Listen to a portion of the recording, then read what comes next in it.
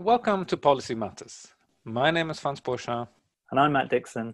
And today we're joined by Martha Bloom, researcher at the University of Sussex Business School. Martha has worked for the Creative Industries Policy and Evidence Centre and is currently working for the Digital Research and Innovation Value Accelerator project. Welcome, Martha. It's great to have you here. Hi, thanks very much for having me. So it's good to see you again. I think the last time we met, I was delivering a short talk about the returns to undergraduate degrees, which is some work that we've actually talked about on the show here. That comes from some work that Matt and myself and others have done. And that was an event that was held by the Creative Industries Policy and Evidence Centre. So today is my opportunity to return the favor to you. And because you've actually also written a report on the returns to degrees, specifically focused on the creative arts industry, I thought this would be a really good opportunity to bring you on here and share some of those insights that come from your specific study about actually what is a creative arts degree worth. But before we talk about that, could you tell us briefly what the Creative Industries Policy and Evidence Centre is all about? Sure. So the Creative Industries Policy and Evidence Centre, or PEC for short, was launched in 2018 as part of the UK government's industrial strategy. And it's a major AHRC funded research centre. It's led by Nesta and includes academics from 10 different universities across the breadth of the UK. The centre was really set up to provide independent evidence to inform policies for the creative industries. So we seek to bring together industry, academia, policymakers to address current and emerging, as well as future issues concerning the creative industries. So it's really sort of bridging between academia, industry and policymakers. So I think that seems to be very important, especially these days, since none of us are running on autopilot anymore. Do you think the creative industry is, I don't want to call it in trouble, but do you think there are challenges ahead for the creative industries in terms of now, obviously with COVID, but also just in general with some of the government policies that we're seeing or that we're seeing discussed anyway? Yeah, well, I think that there are government policy around the creative industries seems to be not particularly streamlined, is maybe a polite way to put it. So I think there's a lot of policy targeted towards the creative industries. There's a lot of sort of hype of the creative industries and understanding of how important they are. So the last industrial strategy, for example, the creative industries were one of the big pillars of that. So there is a real recognition that the creative industries are important, they're growing, they're a major part of the UK economy. But then at the same time, you have all this education policy, which is seeking to sort of reduce creative education provision. So for me, those two things are somewhat at odds. I guess You're right. I was recently looking at the BBC News article when they were talking about teacher training provision, and actually lots of people want to become teachers now because it's a kind of a stable job and there's a kind of a future there in quotation marks. But then the government has decided to kind of reduce the bursaries or support for exactly the kind of the arts teacher training, whilst maintaining it for more the STEM subject, engineering, mathematics, and all that kind of stuff. So very, very kind of specific policies geared there towards against really creative arts. Yeah, exactly. This real sort of mismatch, I guess. And I wonder if part of it is the way that the creative industries are sold as bringing economic value, which is certainly true and is incredibly important. But they also bring a lot of cultural value. And I wonder if part of the mismatch is in that kind of framing around the creative industries, almost as opposed to the cultural industries. And so the sort of lack of provision for creative subjects, those being more the cultural subjects, so more music, literature, fine arts, theatre, dance, those kind of subjects, which actually are still hugely important economically alongside some of the other things like film or software development, this sort of like big headline kind of sectors of the creative industries.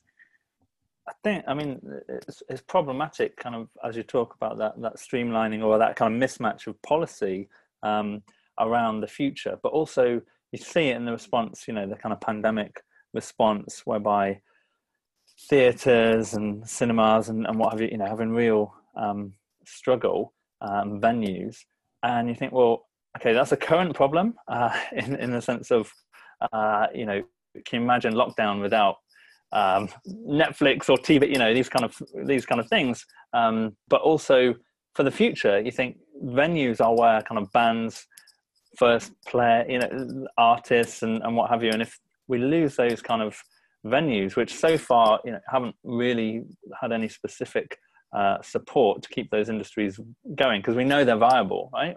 When everything's kind of back to normal, people, I'm sure, will be very keen to go to gigs, go to the theatre, that sort of thing. So it's a problem not just for kind of current culture and consumption and well-being of people, but also for the future of, we've got, if you think of all the bands and artists and, we've got such a rich kind of cultural and creative history as a nation, and we're just going to kill off the supply line, which is, again, like you say, just completely mismatched with what we know is the value of those industries, both economically and also for, just for our, for our sanity and our well-being. Yeah, I think that's entirely true. I think that, so firstly, the PEC did some research recently into people's content consumption during lockdown. And they found that not only are people consuming a lot more during lockdown, so watching more film and TV, listening to more music, reading more books, but actually those things were actively contributing to helping people deal with the crisis, helping their mental well-being, helping them be able to get through this crisis. And I think that moving forward, I completely agree that it is the venues is sort of my big worry for the creative industries, because I think the content-based industries, they've been able to survive to a certain extent. Throughout the pandemic, they've been able to do some stuff. The service-based industries, similarly, so things like software development, architecture, those kind of industries that have been okay. It's the live performance where the hit's really been felt. And you're entirely right, it's the infrastructure of venues. If that goes, when things return to normal and suddenly we don't have those venues, where do those artists go? What do people do? And before the pandemic, national governments and local governments across the world were spending so much money and investing in exactly that kind of infrastructure, right? Because we know that culture-led regeneration works. We know that having lots of arts and heritage venues alongside other things really helps to improve local and regional economies and improves lifestyles and all the rest of it. And if those things go now, it's going to be so much more expensive and so much more challenging to build those back up from the ground than to just sort of maintain what we have. Yeah, I agree. I mean, it's going to be, let's see where we are when we're finished with all of this. But, I still need my museums to be there. It's been ages since I've been in one. Unfortunately, I've got young kids and they won't really have me in there. So, fingers crossed. But listen, let's talk more about young people's choices. And, anybody who's going to university now will have made a very difficult decision on whether they should go take a gap year in this whole coronavirus situation. But more specifically, let's talk about people who are thinking of potentially doing something in the creative arts area. So Matt and myself, we've done some research and written a report or two on sort of the value of a degree. Now, we didn't look at art subjects or creative arts subjects specifically, but where we did look at subjects, generally it didn't look that great for those kind of subjects such as creative arts. You've gone into more detail. So do you want to tell us a little bit more, first of all, why you wrote that study? Yeah, well, and to be totally honest, the starting point for the study was your paper on the returns to undergraduate degrees. That was the starting point. So at the PEC, we read your paper and it was fascinating, and Yay. we saw that one citation. And we saw that you guys found creative art subjects having some of the lowest returns, and we thought, well, what's going on there? Because we know that the creative industries are one of the fastest growing sectors in the UK. We know that they contribute huge amounts to the UK economy. And we also know that there's actually lots of skills gaps in the creative industries. So almost half the firms in the creative industries are reporting skills gaps in their workforce, and specifically creative skills are in really high demand. So if the jobs are there and the skills are needed, then why aren't these creative graduates earning more? Like what's going on? There must be something happening here. So that was really what we wanted to investigate. And we specifically wanted to do two things with this report. So firstly, we wanted to see whether taking a creative subject at university did actually lead to working in the creative industries. And secondly, we wanted to look at whether motivation played a role in graduate salaries. So whether people who took a certain degree maybe had different motivations for entering work than people who took different subjects, and whether that was part of what was playing into these really quite big sort of discrepancies that you guys found in your research. I think that's really important, because one thing with the work that Franz and I with others have done, the benefit of it, we've had the data that's linked, so it's all the kind of population of higher education students and then linked to their tax records. So you've got that really big picture. And so you can drill down into, specific subjects, even to the level of subject at a particular university. There's enough people in there for us to be able to, look at the economic returns.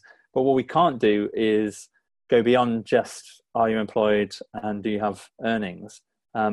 So we don't know whether you're in a particular occupation. We also, with the creative arts, it's one of the things as well that comes out in your report, that people are more likely to be working part-time. And one of the things is, with our data that we were using, we just have annual earnings. So we don't know how many hours people do. And so again, for any particular subject where people are working fewer than standard hours, that's going to, bias down the returns and make it look, worse than it is. And the other thing is just this motivations bit, that, being able to get that more nuanced and textured information about why people go into the jobs that they do, what their kind of desires are, what their motivation for that particular role is. And that's something that, you've been able to do, which is just really important, because it kind of adds to the picture. It's great to have the big data that we had and have the larger scale picture, but to drill down into, okay, why, as you say, that report turns up some interesting findings for creative arts. And so understanding that from the inside, from yourselves who've got that kind of knowledge of the industry, is super important.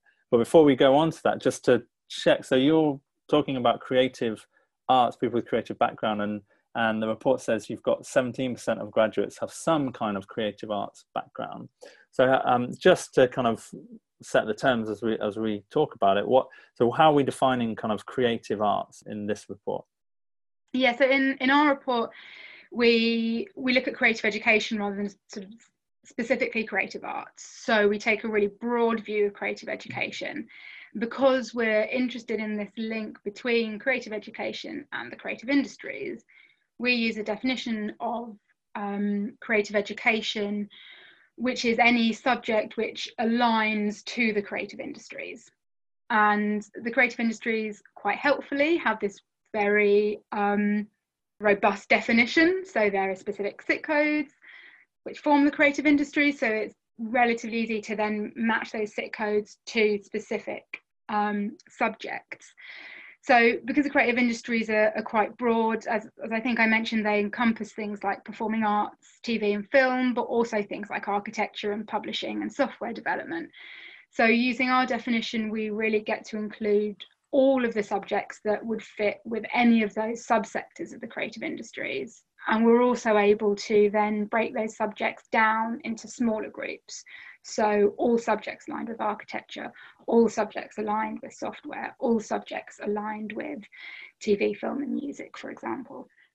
And those codes, so the SIT codes are standard industrial classification. So this is what's used in all sorts of other kind of government reports and data analysis. So it's a well-established measure, and as you say, a very clear definition of what is a creative industry. So that's really helpful. Thank you. So we've talked about definitions.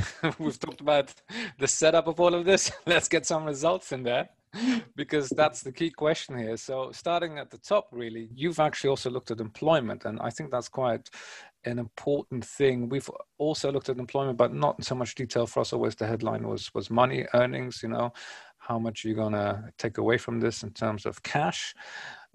What do you find for, are you gonna get a job out of this? Yes, the good news is, yes, you are. Creative graduates, just as likely to be in employment. They are a lot more likely to be working in the creative industries. So we find that the majority of creative graduates are doing some kind of creative work 3.5 years after they graduate. So that's either working specifically in the creative industries or working in a creative job outside of the creative industry. So that might mean working in marketing for a bank or something. So it's still a creative job because it's in marketing, but it's outside strictly the creative industries. So yeah, over half of graduates are working in some kind of creative job. That's good news. Is there any kind of distinction there between self-employment or, being an employee? Yes, so we find that creative graduates are far more likely to be self-employed. Okay. So, across all industries, they are a lot more likely to be self-employed, and specifically in the creative industries, even more so. So creative graduates really are doing quite different types of jobs to what we refer to as non-creative graduates, people doing different subject areas. I think that's quite interesting, because I've previously done a bit of work for kind of small businesses, for example, the Federation of Small Businesses, who are, very big on sort of this concept of self-employment. And if you look at, the companies, the distribution in the UK, most companies in the UK are small enterprises, right, with 5 or 10 employees, something along those lines. So, what you're saying here is that we've got creative arts, creative studies graduates coming out, hitting the labor market, and then within a very short time actually creating their own companies, or at least trying to create their own companies, first by themselves, and then maybe hiring some people and trying to keep that going. And I think that's actually probably something that a lot of people don't think about. And I suspect also that pathway is probably quite a difficult pathway, because we know a lot of sort of, small businesses do fail in the first couple of years, and then people try again and again and again, sort of churn in that particular aspect of the labor market. So it's interesting that there's a type of person here coming out, hitting the labor market, and just, trying to do something creative, really. Yeah, exactly. And entrepreneurial, so a lot of government policies, we talk a lot about entrepreneurial spirit and how can we really encourage entrepreneurs. Or creative graduates are entrepreneurial. We know this from the numbers of them who are going on to, as you say, start their own business or to work freelance. But I think that also then kind of masks a lot of what might be going on with graduate salaries. So as you're saying earlier, Matt, about the difficulty of not of the data that you guys use for your report not including hours, it's really difficult to capture self-employed earnings. I'm sure you guys know a lot, and I know that your data does do that to some extent, but it's self-employed earnings and hours are really difficult to quantify. If you run your own business, you're essentially working 24/7, right? No matter how much. It's not really possible. We haven't done it, all our work. And whenever anybody reads anything about the returns to a degree, it's often, or education in general, it's often about employees. So, Damien Hirst, he isn't in our data set because, he's out there self-employed, making a lot of money, super rich, very creative. He's not counted. Yeah. And that also, I think, speaks to the structure of the creative industries in general. So one of the really interesting things about the creative industries, when you look at firm sizes, you see that there are a couple of really, really big firms, and then there's the majority are small or micro firms or freelancers, individuals, one person bands, and that is then also reflected in their graduates. That there really is this huge discrepancy between being an employee for one or two of the really, really big firms or working for yourself in a small startup. Yeah, I think as well, what I found really interesting in the report is looking at people who are in graduate level jobs, and how for the creative graduates, it's something like, in the survey 3.5 years after graduation, like 2/3 are in graduate jobs, which is which is high. I mean, there is a problem of graduate like underemployment, and that 2/3 is higher than graduates of law, of biology, of psychology, and you think, wow, that's something I didn't expect to read in the report, and is one of those things where graduates do care. We looked at money, and that is obviously something that people care about when they're deciding on their degree. But employment and kind of developing skills that you're going to then find are rewarded in the labour market. Often we talk about soft skills, and I think in the past 10, 15 years there's been much more appreciation amongst policymakers of the value of kind of what we might call non-cognitive skills, being able to get on with people, being able to work in a team, communication, problem solving, all these things that are just help you get on in the labour market, help you in a job. And that's something that creative degrees can be really helpful with. I think I heard it said before that people do music, it's really graduates of music are in really high demand because there's so much discipline about being involved in, say, an orchestra, whereby you're part of a team, everyone's relying on you, you all have your own kind of different roles, and then the kind of discipline of practice and all that kind of conscientiousness, these are things that are not easy to measure, so we're never going to get those in the big linked data set, but they are very, very valuable in the labour market and make you a kind of high demand graduate. Yeah, of course, I couldn't agree more. And there actually has been quite a bit of research recently about those kind of softer skills and the value of them, and increasingly skills like that, like the ones you mentioned, creative skills, critical thinking, teamwork, leadership, all of those kind of skills are increasingly being sought more by employers than some of the kind of harder skills, because especially with the pace of technological change, people are needing to upskill quite quickly. Whereas leadership skills, teamwork skills, those are the types of things that can take quite a long time to develop, but once you have them, right? So they really are. And we talk about transferable skills, and I often feel that they're spoken about almost as a bit of a cop-out, right? That but there's so many transferable skills that you have, and it feels like that's a kind of second best, but it's really not. I think these skills are so important and so valuable, and are only going to be increasingly so. I think Matt and I can attest to that. Having moved now into an online teaching environment, we're suddenly having to be very creative in how we deliver our teaching, how we keep people engaged. Turns out talking to the camera for 2 hours isn't very entertaining. It doesn't keep people there. So, there's lots of innovative ways happening now, or little methods or experiments happening across universities, how we can teach our students in a better way. And actually, a lot of that comes down to kind of, just thinking outside the box, using transferable skills from other kind of disciplines, being creative, thinking about your artistic delivery, your style, all these kind of things. And I think both Matt and I have noticed that even in our profession, which is kind of very science focused, we've had to massively broaden our skill set in the last 5 or 10 years compared to perhaps academics from a generation ago. That's just my personal experience. But let's talk about money. What does your report find on the money front? Well, it's complicated on the money front. So firstly, that's not really good news. Yeah, always good news. Firstly, similarly to the graduate level jobs measures, is that we find that there's actually no statistically significant difference in earnings at 3.5 years after graduation between studying a creative subject and studying biology, languages, or psychology subjects. So essentially what this means is that 3.5 years after graduation, if you control for demographic factors, type of institution, or the rest of it, there's no real difference between having studied a creative degree and having studied biology, languages, or psychology, which, if you think about it, is a STEM subject, a humanities subject, and a social sciences subject, right? So that's the good news. And now the big but.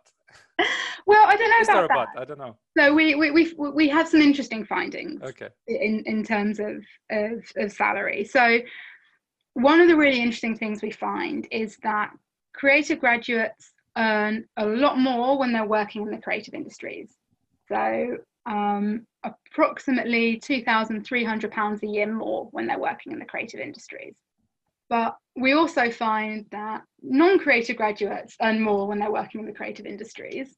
Okay. And we actually find that this difference between creative graduates and non-creative graduates is larger in the creative industries than outside the creative industries.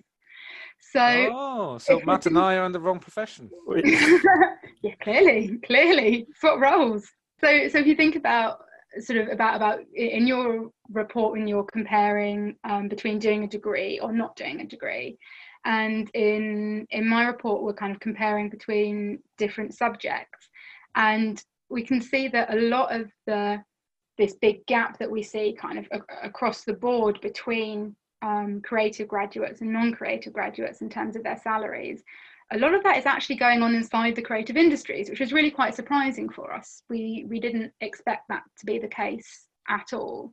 But we also found that motivation does really play a factor in that. So yes, in general, creative graduates earn less than non-creative graduates, but part of that is possibly because they are more motivated to work in sectors like the creative industries, and the creative industries have particular structures that seem to be kind of rewarding creative graduates slightly less than other graduates.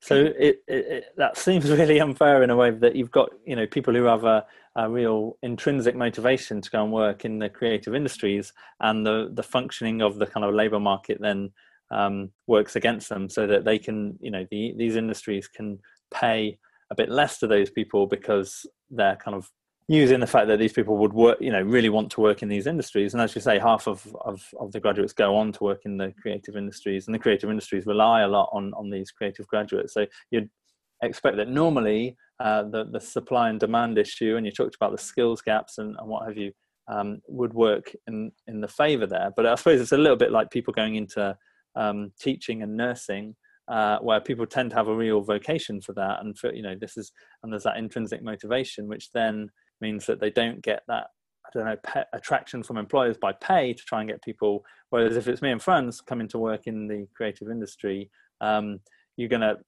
have to potentially show me the money, kind of to try and attract us in. Whereas because of creative graduates not having that same need for the kind of pull factor of the money, that they get penalized for that. So it seems really harsh, but I guess that's the way, employers are working a margin there to say, well, we can pay them a little bit less because they're getting the reward of being employed in the job they love.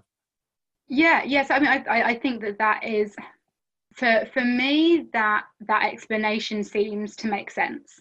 But then you also factor in this thing about freelance working on top of that as well.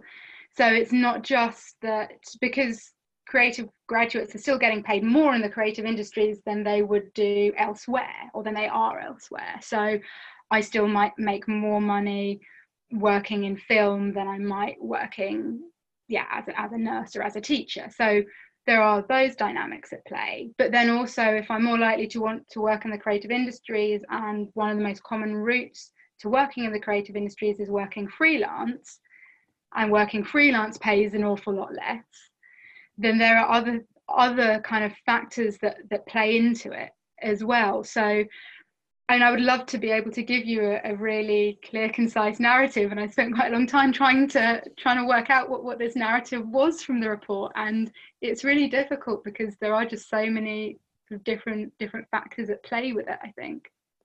And I think one thing that you mentioned earlier as well is that these graduates in the creative industries are, employed in jobs where it's kind of matching their skill profile, and they're much more likely to be doing a job that's the sort of thing that they want to be doing.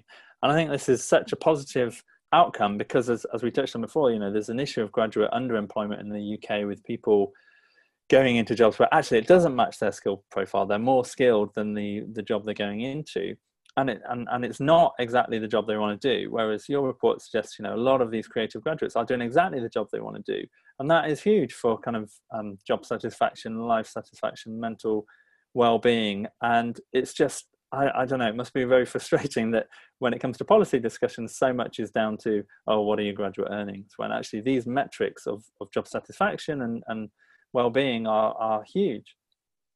Yeah, completely. So three quarters of creative graduates who are working in the creative industries say that they took that job because it was exactly the type of job that they wanted, or it would help them progress in their career. Like that's huge. Like, you know, three quarters, and that's far higher than non-creative graduates and far higher than both creative and non-creative graduates working outside the creative industries. So you're right, if creative education is enabling graduates to get the type of jobs that they want and the type of jobs that are good for the economy and good for society, then where's the issue? Why are we wanting to roll that back at all?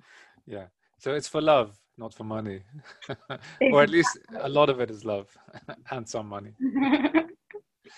No, I think that's all very interesting. And I think, you know, obviously we haven't even discussed yet the kind of, you know, what are the kind of the externalities associated with the creative industries and how it, you know, we mentioned it earlier briefly, how especially during times like this, it's very important for our, you know, mental well-being. We're all kind of stuck at home. And, you know, there's issues about what we do with our time. I mean, you mentioned earlier that people are watching more TV. I've watched less TV. I've just been working all the time. I'm going slightly crazy. But yeah, I mean, undoubtedly, the creative industries are a massive component and will forever stay a big component. I think sometimes it seems to me just some people just don't realize that kind of, I mean, society is shifting and perhaps our definition, our meaning of what creative is might shift. So a lot of perhaps older people, including myself, when you mention the word creative, I kind of think of the theater or something like this, right? But, you know, I suspect younger people will be thinking more about YouTube, for example, or computer games, you know, gaming development, whatever it is. I know that the gaming industry has had a big boom over the last 6 months, just because I used to play games myself, but not anymore, not anymore. Scrabble doesn't count, friends. No, Scrabble. No, hey. I was out there guns blazing, you know, shooting the others, winning, but not anymore. Now I'm a serious guy, at least since the lockdown. But listen, we have actually another report in front of us that was recently released, and this one was released by Matt and myself. Way and some others. There's some other people on there too. Give a shout out to them. And I kind of wanted just to bring that in there because actually there is a little bit about some of the stuff we were talking about earlier. There is this kind of idea of, you know, skill complementarity, especially into the creative industries. So I'll bring that up at the relevant point. But Matt, do you want to give us, you've actually read the report recently and blogged about it. Do you want to give us the highlights? Yeah, so this was the report that you and I did with quite a few others, many at the IFS, looking at the returns to postgraduate degrees. So you can have, obviously, we've been talking about creative arts and a lot about undergraduate degrees, but obviously you do, you know, masters, PhDs as well. And so this report was looking at, okay, well, what is the economic value in terms of earnings and employment of doing a postgraduate degree over and above, you know, just having an undergraduate degree. So everyone in the data has got an undergraduate degree, and we just look at how it affects things if you go further. And it's for people, you know, looking at earnings when they're age 35. And so interesting, again, a bit like what Martha was talking about with the report there. There's a lot of interesting results. There's a lot of nuance and detail that we can get into a little bit. But just if you look at the average earnings, then you see that on raw earnings, then yeah, people with PhD or a master's earn more than people with just an undergraduate. For men, it's like about undergraduates earn about 50,000 a year on average at age 35. But if you've got a master's, it's like 56. If it's a PhD, it's 52. But what you find is that a lot of this is explained by the background of the individuals, their undergraduate attainment, their kind of school, A-levels, that sort of thing. Once you control for that, then pretty much all of that additional learning, you know, it goes away, right? So when you compare, when you compare like with like, and doesn't matter, you know, men and women, it completely kind of reduces these premia. And so once you do that, it's like for men, you basically get a minus 2% return, which is never great. But you know, it's very small. And for women, it's kind of about plus 2%. But for a PhD, women are still earning a good return, about 8%.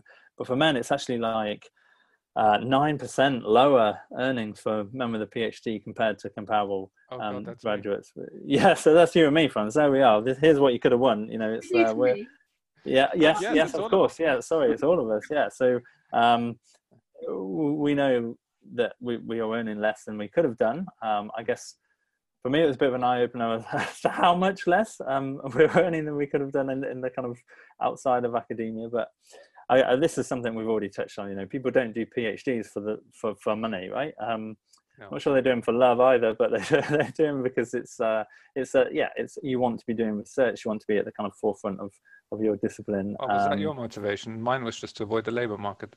Yeah, well, okay. I guess there are multiple motivations, but I expect you didn't have dollar signs in your eyes when you signed up for that PhD. No, but it's quite interesting because you get this kind of difference between the raw earnings and then when you could compare like with like. And you see for teacher training that we kind of mentioned a little bit earlier, it's the opposite way around. So if you look at teachers' salaries, they're lower, right? So your average undergraduates earning about 50,000 for teachers. For men, it's like 38,000 or something like that. So there's quite a drop there. But again, once you compare like with like, you find that basically there's hardly any difference. So people doing PGCEs, you know, they're coming from degrees where they weren't massively high earnings anyway. So when you can kind of compare like with like, you don't get this big negative, because it looks really bad, you know, if you look at teachers. And you know, you're saying all this stuff, and I can see why the newspapers didn't pick up on this one.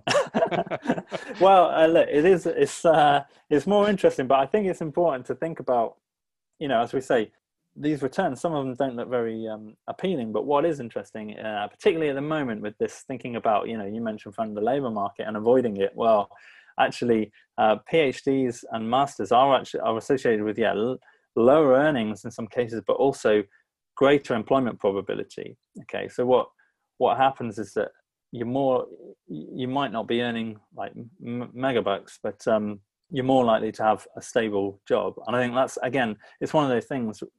This is what people care about, right? Obviously, people care about money and the kind of levels that you're going to be earning, but also care about earnings variability and also earnings, stability in the sense of keeping a job. And almost all of the postgraduate degrees, that even the ones that look like, you know, we've got bad earnings returns, like the PhDs, they are associated with like solid employment. So there's a fairly, and particularly teacher training, right? That's as you mentioned earlier, there's a future in that. We're always going to need teachers. It's a fairly safe bet, but it gives you a decent income. It takes you out of the chance of having very high earnings, but it also takes you out of the chance of having no job or very low earnings. So it's kind of a safe bet. It's a safe bet, yeah. Interesting. And I know there's obviously some variation by subjects. We've spent a lot of today talking about creative arts. What's the situation on subjects like? Yeah, so as you say, there's loads of variation. And for women, there's a lot of subjects that are giving you good, sizable, statistically significant returns. Like economics and business are getting kind of 17-18% return over and above having an undergraduate degree, and 25% for law. But for other subjects, it's kind of a mix. You find a lot where there's basically zero return or slightly negative. And for men, I mean, you get the same kind of thing where the certain degrees like law, economics, business will give you high double-digit kind of returns over and above an undergraduate degree. There's quite a lot where it's basically zero or negative. Yeah, I mean, unfortunately, you know, I'm looking at the figures right now. Creative arts is towards the bottom again, but I think here, to me, and this is kind of what I wanted to bring in earlier, to me, the interesting thing is when you condition things on the undergraduate degree, the type of undergraduate degree. And I know I remember talking about this in quite detail a while ago when we were doing the data analysis on this, that there's actually a lot of different permutations. Once you have a undergraduate degree, you know, you can go in many places, and often you don't end up doing the same type of degree at postgraduate level, right? I mean, for the science subjects, it's a little bit more likely chemistry undergraduate, chemistry postgraduate, but often when we look at the humanities or the social science subjects, people tend to switch around. So you do economics undergraduate, and then, I don't know, English postgraduate or something like this. So we actually discovered that there was a lot of movement into different subjects, and we classified that into the kind of into degrees that are similar.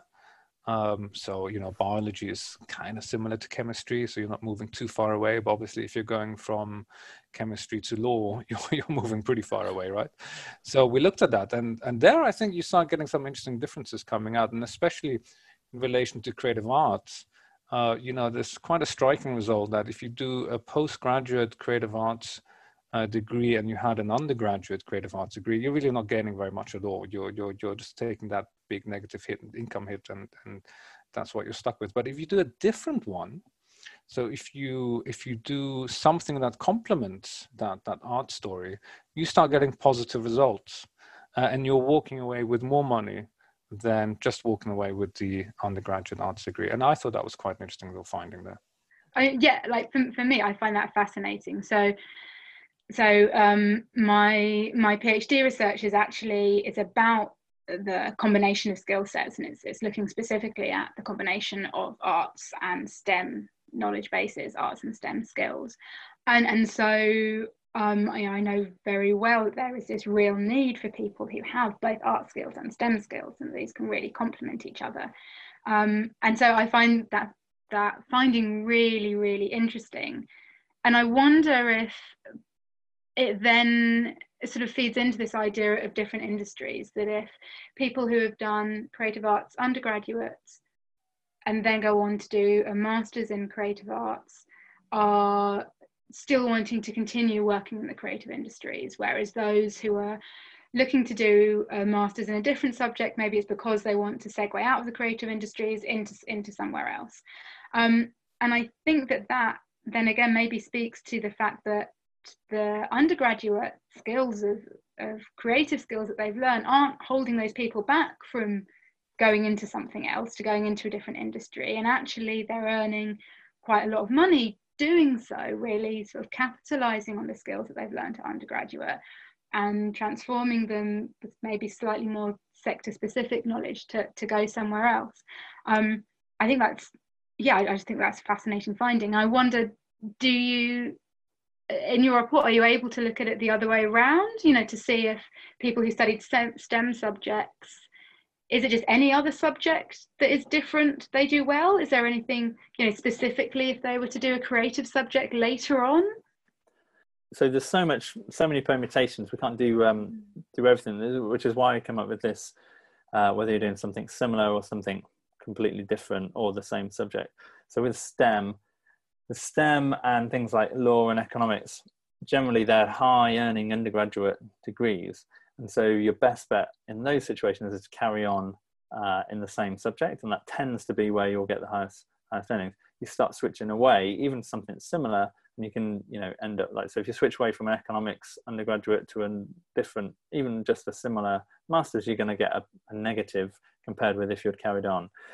Well, and the thing with STEM is you've got certain ones that are close to it, but everything else is quite a broad category. So if we look at, what happens if you switch to something completely different, that's going to include kind of creative subjects, but it's also going to include like social science subjects as well, and humanities. And so it's quite difficult to then unpick, but it is something I'm really interested in. It's something we could potentially look at in the future, is instead of doing it the way we've done, where we've looked at undergraduate and then whether you stick or switch, look at it the other way around and say, okay, well, here's people on creative postgraduates and where they came from, right? And then, whether that was something close or something completely different, and how that then plays out.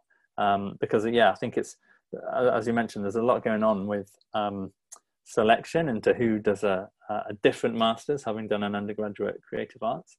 But also there's the kind of, you're getting these creative skills that we know in demand, and then you're aligning it with something else, perhaps in social sciences, because I guess there's a limit to what you can actually go on to do at a master's, depending on what you've done. You're not going to go and get into an economics master's having done creative arts directly. I mean, there are probably routes you can do, but so it's probably subjects in like humanities and social sciences, and we see these really double-digit returns for people, and so there's definitely positive news anyway. There's positive returns out there, whatever the undergraduate degree.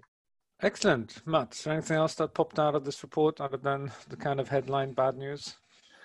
No, I mean, I think the thing is, we've talked about it quite a lot, that it's not just money that people care about. And particularly we've seen, think about PhDs. We've been looking at the private returns to having a PhD. But we've seen, in the past 6 months, the kind of race around the world for people to develop like a vaccine, which is massively, never mind like earnings returns, like the value of a vaccine right now, globally, it's in the trillions, right? Because it's, the economic hit of having so many places locked down. So if you want to talk about economic value, if one of the Oxford scientists comes out with, a vaccine that goes around the world and cures this, horrible pandemic, then that's boosting the earnings returns or the kind of dollar value of a PhD in STEM. That's covering everybody who's ever done one, right, in this country, I would imagine, right, in terms of the value of that. And frontline research, cutting edge research is what you're doing in a PhD in these labs up and down the country. And so there's a massive social value. And again, it comes like with the creative arts that we talked about.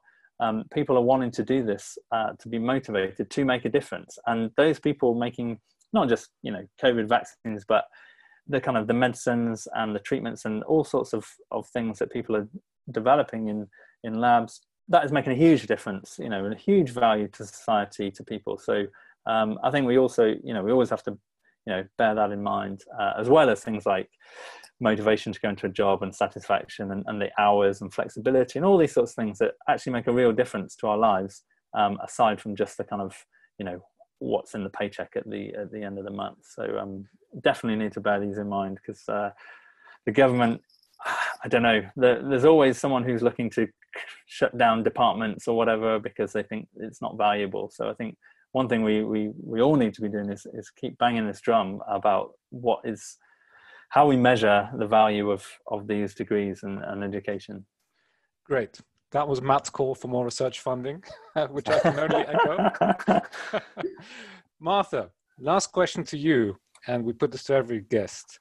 If you could decide government policy, what is the thing, if you could be our minister for creative arts, what's the thing that you would change or implement? I suppose the key thing to come out of the report that the PEC just did was that if the creative industries are going to continue to grow and they're going to continue to produce economic value for the country at the scale that they have been in recent years, then we really need to be investing in creative higher education. And that's it. It's that simple. We need to be investing in creative higher education. And we can't expect to continue to be this sort of world-beating, to borrow a phrase, creative juggernaut if we don't do that, if we desecrate our the pipeline of creative talent. So I think there's maybe things that can be done. We can look at integrating industry a bit more in the design of creative HE courses, more placements in industry. I actually really welcome the government's initiatives around apprenticeships. I think that's really positive, and I think that those can be pushed forward. I think there's opportunities for greater provision of creative apprenticeships. But the bottom line really is that creative education needs to be preserved.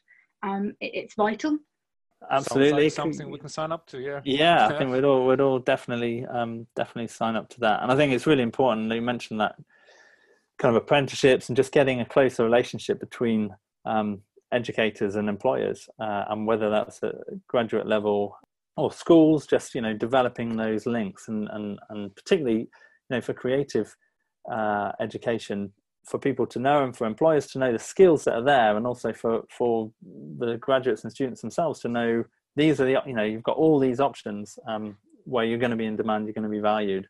So anything that brings employers and students together, I think is going to be really important, particularly as we go forward into this what's already a really, really tricky labour market.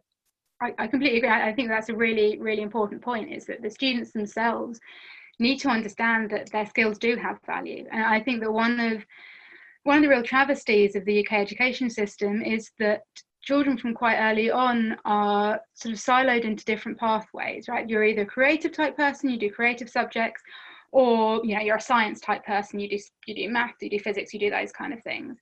And it means that kids, like me, who started doing creative subjects, don't really feel that they're able to do anything else. So I did theatre studies in my undergrad, and I'm now doing labour market economics, right? Like, that's a completely different world. But that's, and I, going into it, I never thought that would be something that I could ever accomplish because of this siloing of systems. And part of that is because creative skills were, or I perceive creative skills to be less valuable than math skills, to be less valuable than economic skills. And so I inherently felt that because I could do the easier creative things, I wasn't able to do the harder mathsy things. And that's obviously complete rubbish. And so I think right the way through the education system, we need to have a greater respect for creative skills, a greater understanding of them as actually being difficult to acquire and to learn, and to be actual proper skills. They have value, they are important. I think we need to get you in the education department as well as the as the Minister for Culture. But yeah, that's great. Thank you so much, Martha. It's been really, really interesting talking to you. Thank you so much for having me. It's been great. You've been listening to Policy Matters. My name is Franz Bourchin. And I'm Matt Dixon. And we'll be back soon with more.